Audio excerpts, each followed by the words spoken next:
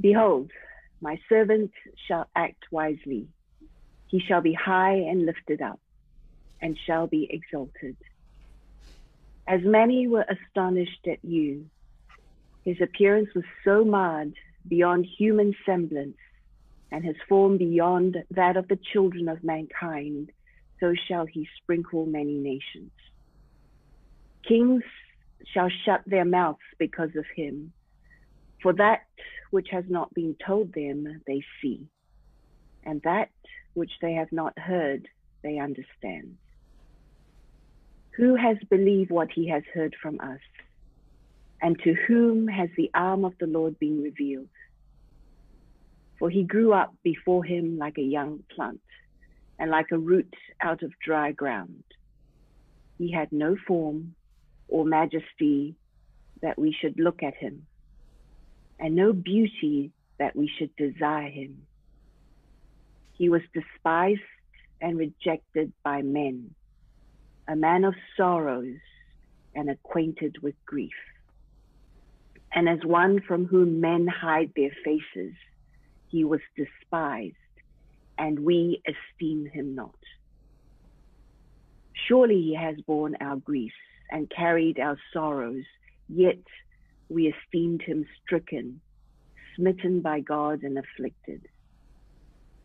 But he was pierced for our transgressions. He was crushed for our iniquities.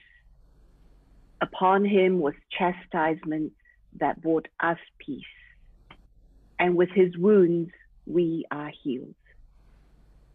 All we like sheep have gone astray.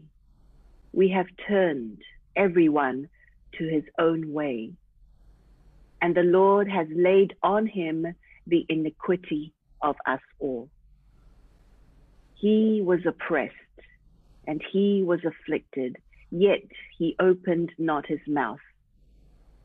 Like a lamb that is led to the slaughter, and like a sheep that before its shearers is silent, so he opened not his mouth.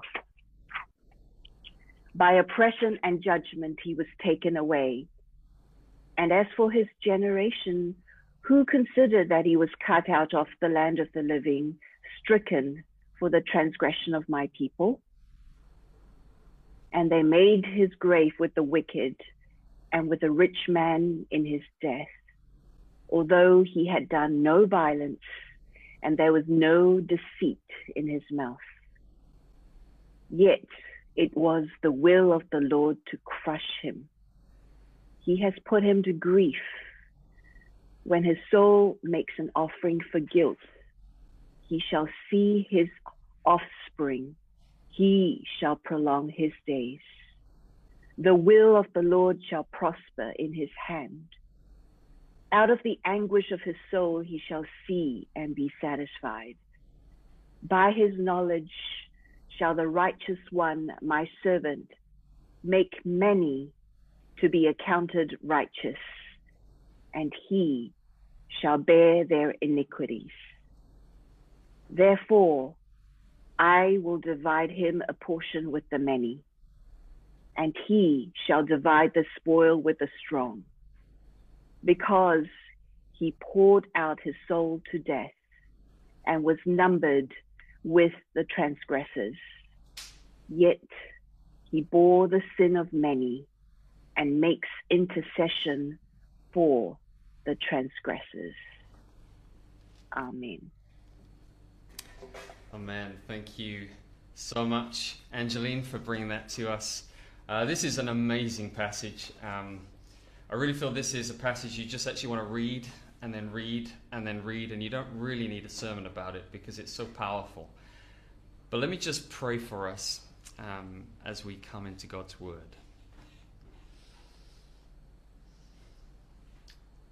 Father, this is the most remarkable passage, one of the most remarkable passages in the whole of Scripture. And Lord, I know that words are not enough to describe what you have done for us. Words are not enough to describe and explain the depth of your love for us. I pray, Lord, this morning that you would just take even the simple, feeble words that I'll bring, and Lord, that you would speak. I pray that you would open our hearts, Lord, For those of us who find it difficult to really receive your love, I pray that you would break through that and you would just show us your love. For those of us who find it difficult to really hear your word, I pray that you'd open our ears to really hear it this morning. And I pray that you would get exalted and be honored and glorified. In Jesus' name. Amen. Great. It's great to be speaking to you today. If you don't know me, my name's Chris. I'm one of the leaders here at Watermark. And we've been going through this series in the book of Isaiah, looking at songs of the servant. And we're coming to the climax today. You know, just this last week, my son Etienne was going into the forbidden zone of the kitchen, where we have told him he knows that he shouldn't go into there because it's dangerous. And you see him kind of lingering by the sliding door, and temptation just gets too much for him. And then he jumps into the kitchen. And so I had to take him into the corner, give him some discipline. And a few minutes later, when he'd come back out, I heard my helper saying to him, Etienne's a good boy, isn't he? You're a good boy, aren't you? And it struck me at that moment that actually that's what we desperately want to hear over our lives. We desperately want to hear this verdict that Chris is a good boy, that I'm an acceptable boy, that I'm worthy of love, I'm worthy of respect, I'm worthy to belong somewhere. And the problem is that we want that verdict from everyone around us, parents, peers, bosses, all those other people. But our lives often don't live up to that standard.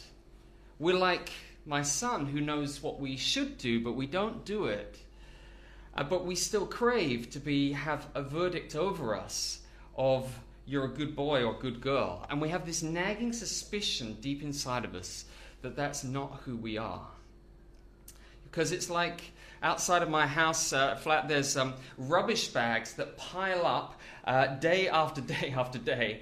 And just like those, the evidence in our lives that we're not as good as we hope we are, we're not as good as we want to be, piles up daily. And none of us can bear the weight of our sin, of our shame, of our guilt by ourselves. Which is why we come to alternative strategies. We pretend it doesn't exist, we cover up, we get defensive, we deny it, we become workaholics, or we develop savior complexes to try and help everybody else out and do good things so that we can kind of atone for our own sense of failings and hopefully move ourselves up the good rankings, at least in our own esteem. It's why we are always finger pointing, why we always have to be right, why we always want to make our problems somebody else's fault, because we desperately want somebody else to bear the weight of our shame and our sin. It's why when someone criticizes you or me for a mistake or exposes something which makes us feel humiliated, we automatically want to either defend ourselves or point out somebody else's previous rubbish in their life. So someone goes, "Why did you do that?" And you go, "Well, you did that last week." And we've got to deflect attention because deep inside, we know we all haven't been the good boys and good girls that Santa says he's going to come for. And if we're not enough for Santa, well, what about for God? And then on top of that, we have false guilt and shame that is put on us by other people who reject us, who ignore us, who compare us, who neglect us. They say, "Why can't you be like your sister?" Or "Can't you do anything right?" And that rubbish pile on our backs just grows heavier and heavier and heavier. And we live under this weight. And we're just like Israel, that Isaiah said in chapter 1 is laden down. They are burdened, bent double under the weight of their own sin, their shame, their guilt, adultery against God and others. And Israel are paying for it. They've paid for it. They're now the victim. Like an adulteress, beaten black and blue by their triad lover, Assyria. Their wounds are infected. They're in darkness. They're in exile. They're shamed. They're rejected. They feel victimized, but they're not innocent. but they're still craving to be told they're good, still craving that they would hear God's desire for blessing them and loving them and to be accepted. And Isaiah's great puzzle that he's going through is, how can a God who loves his people so much, but whose people refuse to come to him, bridge this irreconcilable gap? How can rebellious people ever be freed from the weight of their sin and choices on their backs? Well, we've looked over the last few weeks at how Isaiah has like a TV drama, gradually unfolded God's plan of redemption. He said there's a servant who's going to come. He's going to be one who's going to bring justice, but he's going to be tender. He said he's going to be like a prophet who's going to call people, not just Israel, but all the nations back to God. And he said last week that he's going to be a faithful, obedient one who's going to suffer, but he's going to be vindicated. And from chapter 50 to chapter 53, there's 2 chapters where you see this promise of good news. And God says to the people, get up, wake up. There's liberation and freedom coming. He says, get up, put on your beautiful garments. He says, I'm redeeming you. He says, get up, there's good news that's coming. How beautiful are the feet of him who brings good news. The people who are in shame, he says, there is hope, there is good news. And Isaiah and we as the readers still have no idea how this is going to take place. And then we come to Isaiah chapter 53. And I'm going to look in 3 things. I'm going to look at, oh my God, oh his grace, oh, what joy. And that's where we're going to go today. So let's just start off. If you've got the passage in front of you, please look through. It's an incredible passage.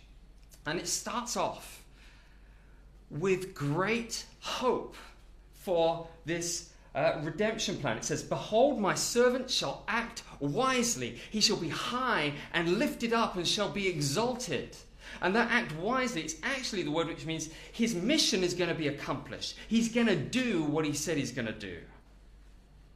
He shall be high and lifted up. You see, what is he doing here? He's taking from a passage that Isaiah previously said in chapter 6, where Isaiah had this vision of the awesomeness of God. And he comes into his temple and he says, I saw the Lord high and lifted up.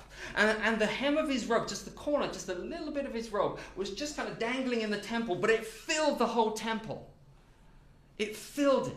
And there were these crazy creatures who in the eyes and the sight of the glory of God, they shield their eyes and they just say, holy, holy, holy is the Lord of hosts. The whole earth is full of his glory. And Isaiah doesn't go, oh, that's nice. He falls down on his knees at the awesome God in majesty and says, in terror, I'm ruined.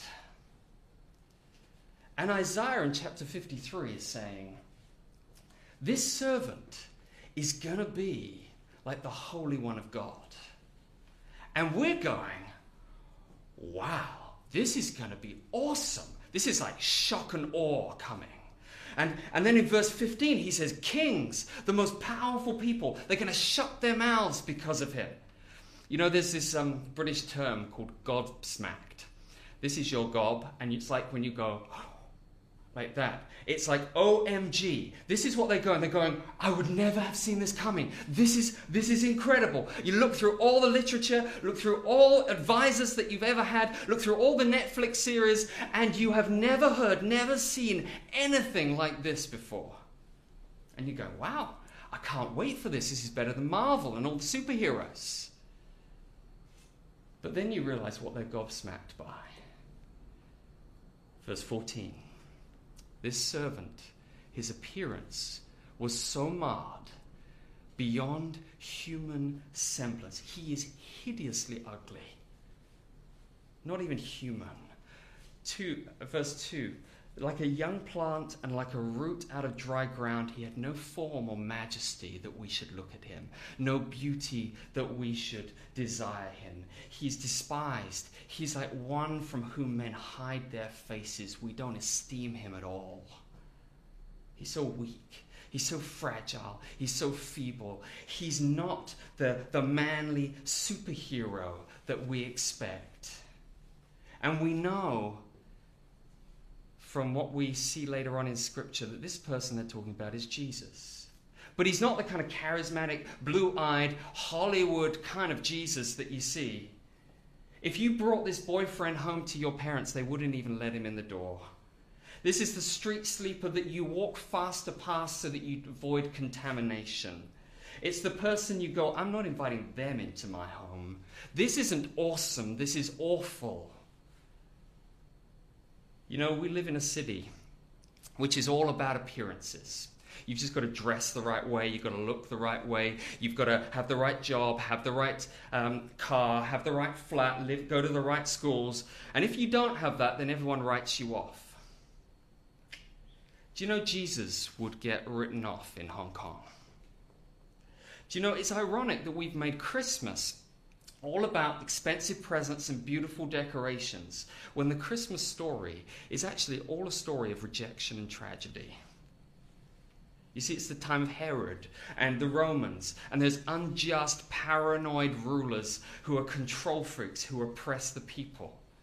And into this darkness comes an illegitimate child born to a teen mum in an animal food trough, who's the subject of an assassination plot by Herod, who grows up and becomes a refugee in Egypt, and then grows up in Nazareth, which is like the despised kind of Shamsho-po of Israel. Is kind of like in a Band 3 school. And this authentic Christmas isn't Jesus rocking around the Christmas tree in his nicely decorated manger. It's about sheltering from cow poo and cold-blooded murder. The Christmas story is really more brutal than we realize. And yet, what it shows us is the high and lifted up one, rolling up his sleeves and getting down into the dirt and the reality and the messiness of our lives, of society. He's there in the mess. He's there in the brokenness. He's there in the gutter of life. And when we want to sanitize it with religious alcohol wipes, what he does is he comes to us and says, I'm removing all of that. If we want to know Jesus, if we want to know Jesus in this church, we've got to stop sanitizing our lives and trying to make them look nice and as if we are good by ourselves. God reaches down to outcasts by becoming an outcast himself. He reaches down to the despised by becoming despised. And it's right in the place where we want to hide it away in shame that actually Jesus comes to us today. That's where you'll find the Savior. Coming to you, coming to me, coming to us as a community, right in those places of brokenness. God is totally upside down in the way he does things. That's the first point. Oh my God. Second point. Oh, his grace. Do you know it's completely possible for you to come to God today, and he's seeking to bring you freedom and hope and life, and it's possible for you to completely miss him. Did you know that? Because he doesn't look like what we'd expect him to look like, and because he comes not to just boost your self-esteem, but he actually comes to wreck your self-image, which has been nicely crafted of yourself. Because we are masters at covering over our own sin and shame. We don't think we need him. But do you know what verses 4 to 6 are? They're actually the aftermath of a train wreck. They're the eye-opening confession that we don't get God. That God is way more gracious, way more merciful than we could possibly imagine. He says this, all we, like sheep, have gone astray. We have turned everyone to his own way. Did you notice he said all? He didn't say some of us. He didn't say, well, there are some which are a little bit worse than others. He said all. And in case we didn't get it, he also says everyone. That means no one is excluded from this. He says all, without exception of us, are straying sheep. You know, Hong Kong's not a great place for sheep, but in the UK, I have seen a sheep get through a hole in a fence and wander onto a main road, a busy main road, and then all the other sheep behind kind of go, oh, that looks like a good idea. And they're all going through and wandering onto the main road together, totally oblivious of the danger, totally oblivious of what awaits, and they all think it's great. You know, that's us. That's us.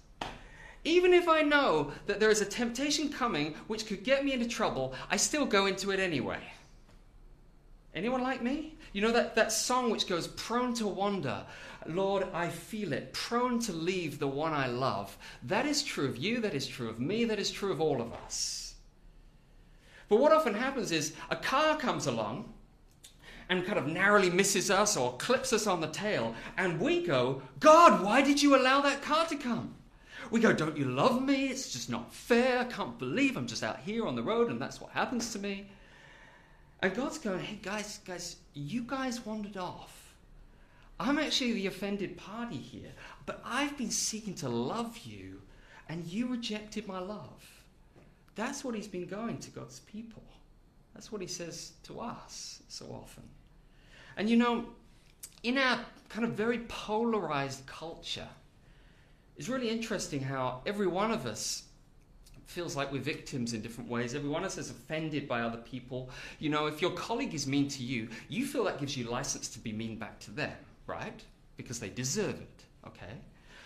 And, you know, we have this in culturally as well. We have, you know, some like really important issues of things like Black Lives Matters and Me Too movement, things which are, there are real issues in society. But often all of these get hidden under just a sea of just blaming each other, of hatred, of angrily shaming others, of excluding anyone who doesn't agree exactly with what you say, because we think that if I've been a victim, then it gives me a right to victimize other people.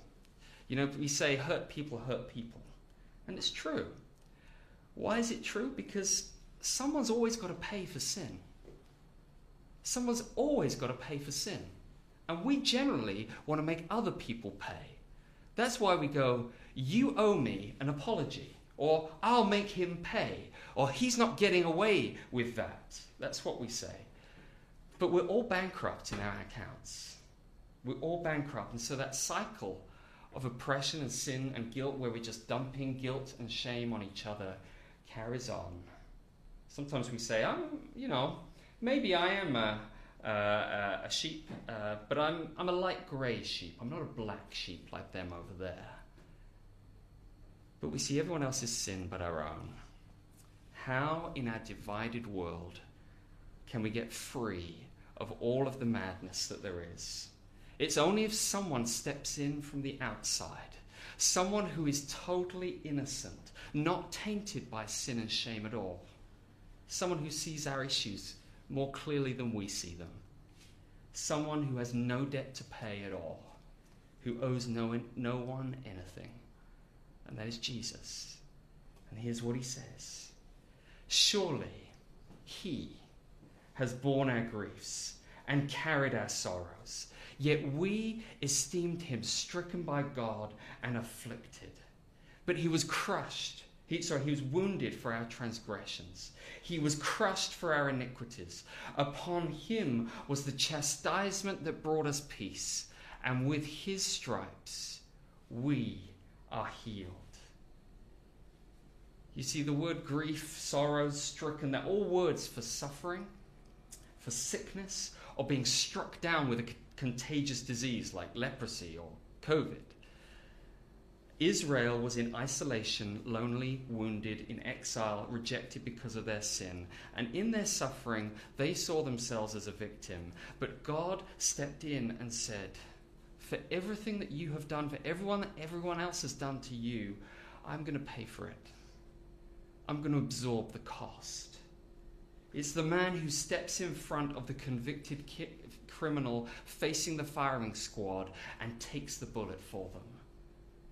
It's the language of the Day of Atonement, a yearly festival where the high priest would take 2 goats and he'd kill one of them as payment for the sins of the people, showing that our debt is so great that only death can remove it. And the other one was the scapegoat, And what he'd do, he'd lay his hands onto the goat's head, and he would confess the sins of the people over it, and then he'd let the goat go. And it would be released and wander into the wilderness, excluded from the rest of the people. So where all the weight of their shame and guilt was placed on that goat, it was gone and it walked away, and so they were free. They were free. They didn't have to bear it any longer. That's why he's saying payment has been made, not by you, not by anybody else, but by Jesus. Jesus on the cross became our sin bearer, our shame bearer, our guilt bearer. He's the only truly white sheep, the only truly innocent one. He had every right to be offended at the way we spat on him, at the way we blamed him for our problems, the way we looked at him and saw him as the one rejected rather than us.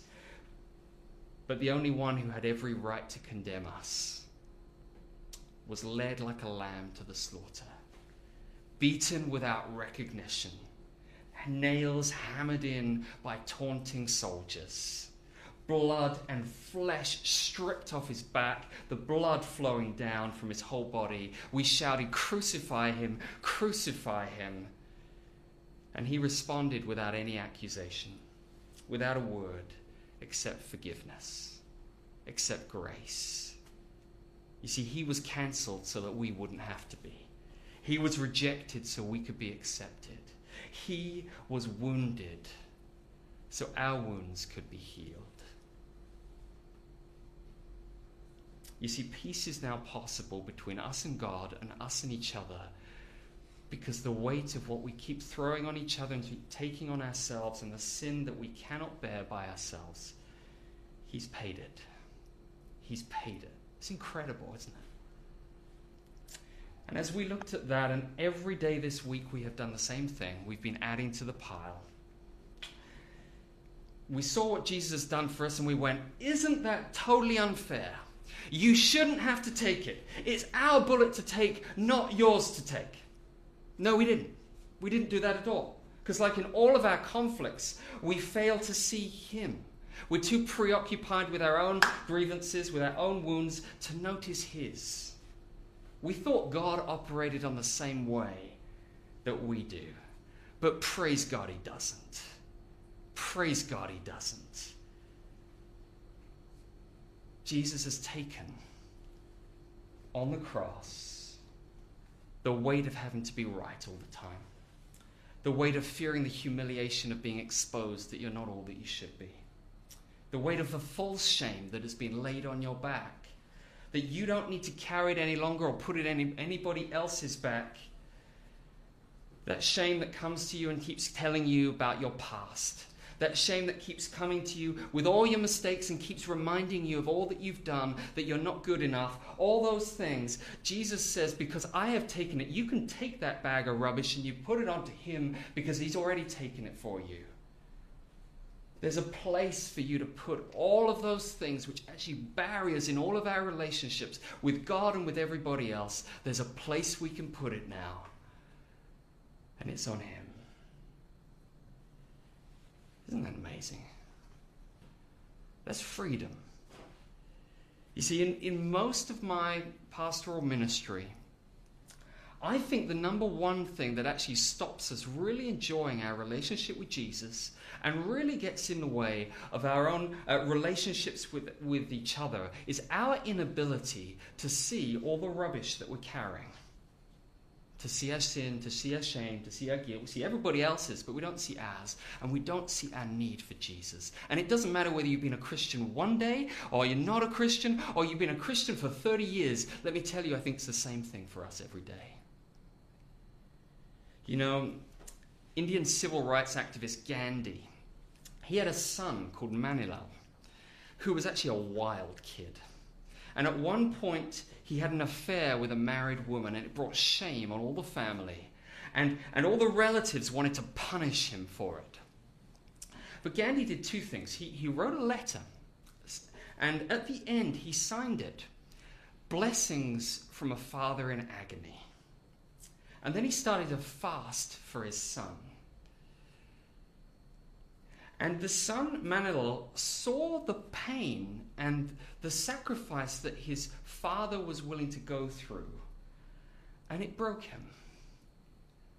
And he confessed, and as he confessed and admitted his wrong towards actually even a father that he didn't have a close relationship with, there was beginnings of forgiveness and restoration, and peace could be restored between them in the family. If that's what can happen when we see just on a human level a level of love and of sacrifice, how much more when Jesus has done everything for us, when you see the love of a father? Because you see, this passage, the author has finally seen it. He's finally come with confession. Why? He's finally gone, this was us. That includes me. Why does he do that? Because he's finally seen the depth of the love that Christ has done. And that's broken him to see, man, I'm way more in need of grace than I realized. You know, I try and make it my practice every day to spend a minute or two actually just thinking about the cross. It's something as Christians we can be so familiar with. But until you see his wounds, until you see him kneel at the foot of the cross again, you'll never see how serious your sin is, not just in the past, but even right now, this last week. You'll never see your own need for forgiveness. You'll never see how much it cost God to forgive you. And you'll never see the extent of his love for you right now.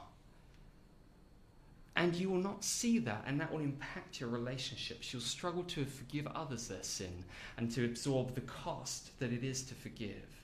And you may miss God coming to you today. So lay down right now the weight of all that holds you and find healing at the cross. Find healing there.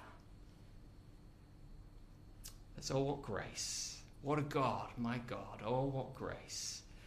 Oh, his grace. Oh, what joy. It's the final thing. The passage goes on in verse 10, and it says, it was the will of the Lord to crush him. Do you know that word will actually means the delight, the joy of God to crush Jesus? And you think, is God just a sadistic kind of child abuser in this, killing his own son? And no, that's not what's going on here. Because Jesus is the Holy One of God, the high and lifted up one, come to us. It was the joy of God for God himself to pay everything necessary, to lift our guilt and shame. But it doesn't end there. In Jesus, what was he wanting to do and to accomplish? He tells us, he shall see his offspring, and he shall prolong his days. And by his knowledge shall many be accounted righteous. He shall bear their iniquities. Do you see what he's doing? He's saying Jesus died and rose again. His days will prolong, even though he's cut off, not just to create a few individuals who come and feel a bit of forgiveness for themselves, but to create a new family, offspring, a new community who experience in a real way that verdict which is better than just good boy or good girl. It's a verdict of declared righteous, declared in the right, accepted, loved, forgiven, healed by Christ. And you belong in a world which is filled with divisions, where forgiveness is so costly to us that we can never feel like we can really offer that to others because we have nothing in our tank to give. To people like you and me, who often just keep dumping stuff on other people, judging other people, all those other things, there is a place that we can come. There is a community of people who are in confession, forgiveness, and grace. Look to Jesus, and there is the resources through which we can then become the people who look like the righteous one, the servant, Because when you are righteous, you are declared righteous with a verdict over us. But then that enables us to live righteously with one another. And it's the exiled, outcast people who then get to be included in the family. You know, I spoke to somebody who said, I know Jesus accepts me, but I don't really want to open up. I don't really want to be real because I don't want to be rejected by others. You see, what Christ is doing and what Christmas is about. Christmas is about Easter. Do you know that?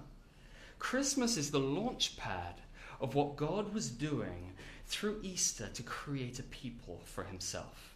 You know, the angels sang in the town of Bethlehem that good news of great joy, a Savior has been born. There is peace on earth for us. It's come. And outcast shepherds who probably had a well-earned reputation of being thieves, came.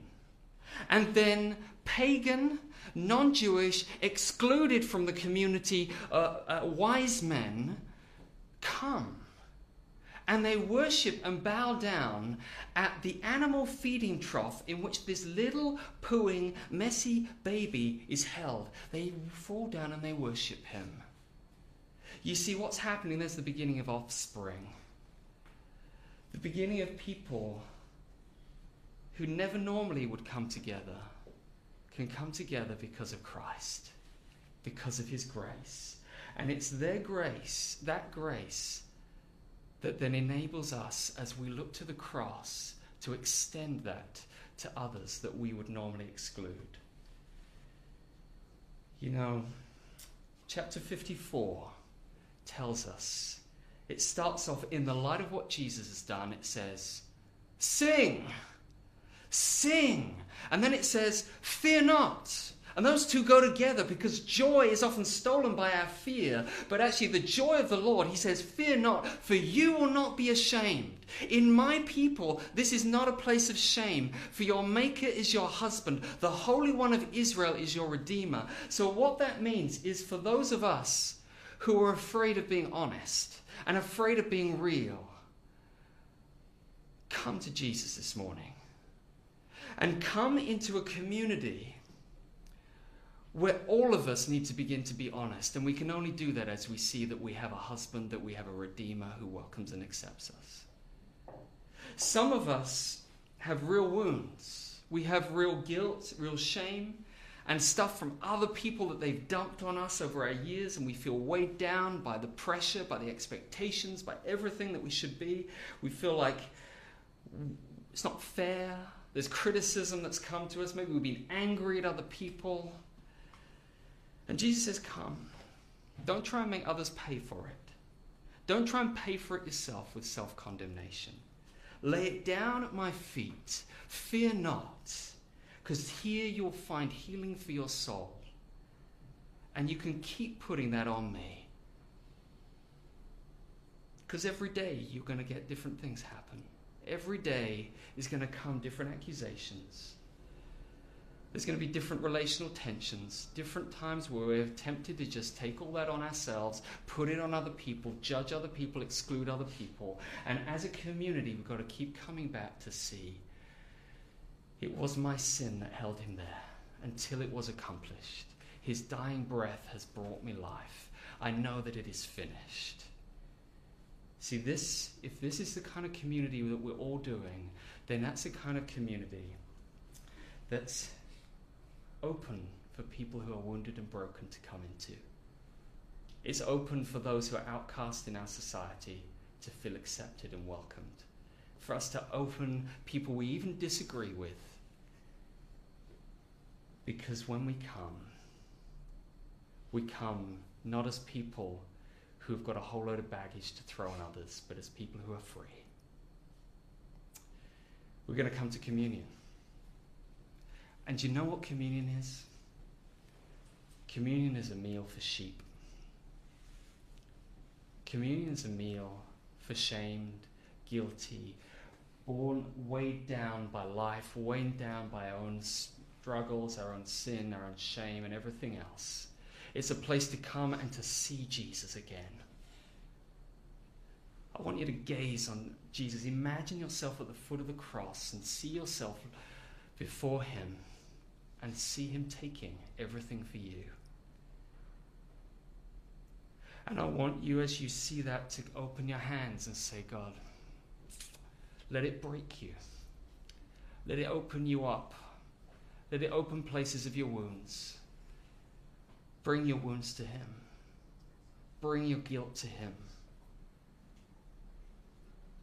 Don't come away without a sense that you actually need Jesus. So what we're going to do is, in a minute, I'm just going to give you a moment to reflect. And then I'm going to come back and we'll take some of the elements together. So if you don't have your communion elements, feel free to just grab them right now. But come before him and see what he's done for you. Let's just spend a minute in confession. Let his love for you break you. And let it remold you and heal you. So let's just pray.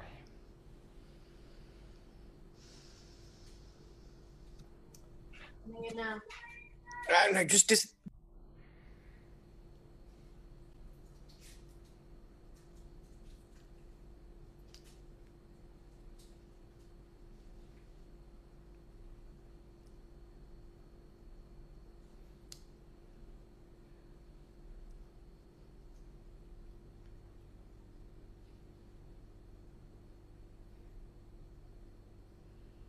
I want you to think, how have you been looking at Jesus?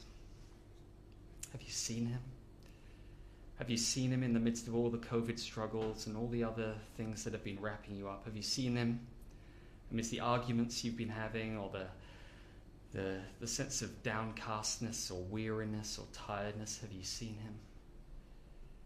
Have you seen him? Have you seen his love for you? Have you seen his grace poured out upon you?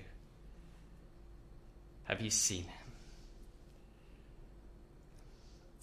You see, on the night that Jesus was betrayed,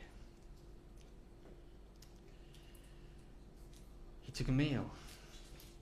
You see, a meal is a place of acceptance and welcome.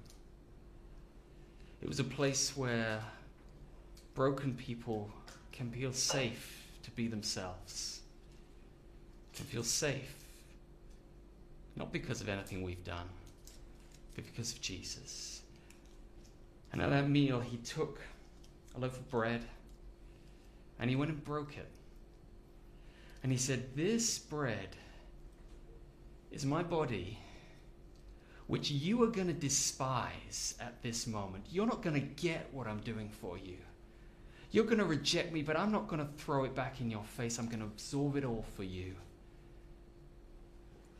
I'm going to absorb it all for you, that you might know the joy of forgiveness and freedom, and that you might be a community that is filled with this joy and freedom. The body of Christ."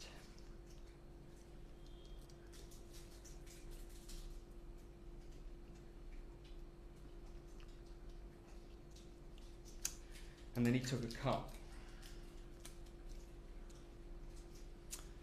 And he took a cup because it symbolized blood, like the blood of goats, like the blood of bulls, like the blood of lambs.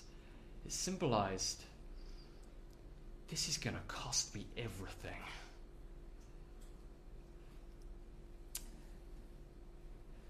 And he took it, and out of incredible joy and anguish, he said, "This is my blood, which is shed for you, so that you may be forgiven, but also so that you may be someone who, out of the forgiveness and love you receive, can forgive others and show grace to others, because this is what I'm doing, the blood of Christ."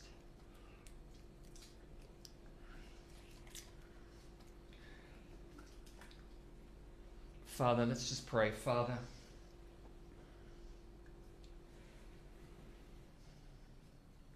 forgive us where we actually think we know the cross well.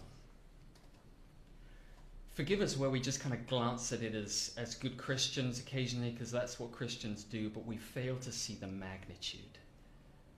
Lord, we hold on to resentment and grudges towards other people. We carry the guilt and shame on ourselves, and we say, I can deal with it, I can handle it, but Father, we can't.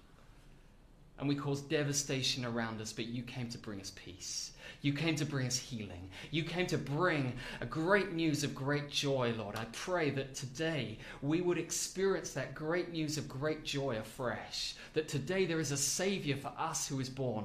There's this community of Watermark. We are a community which are saved. We're a community which don't have to prove ourselves anymore. We're a community which even when we wrestle, even when we struggle, we can come back again and again to the foot of the cross, and we can know that even though we're a complete mess, you're the one who takes messes and you restore us. You're the one who takes broken, outcast people and you make us a family. And I pray that this Christmas, that would not be a theoretical, abstract concept in our minds, but I pray that you'd help that to become deeper, more real, more rich, more full, and let us extend that to the people around us.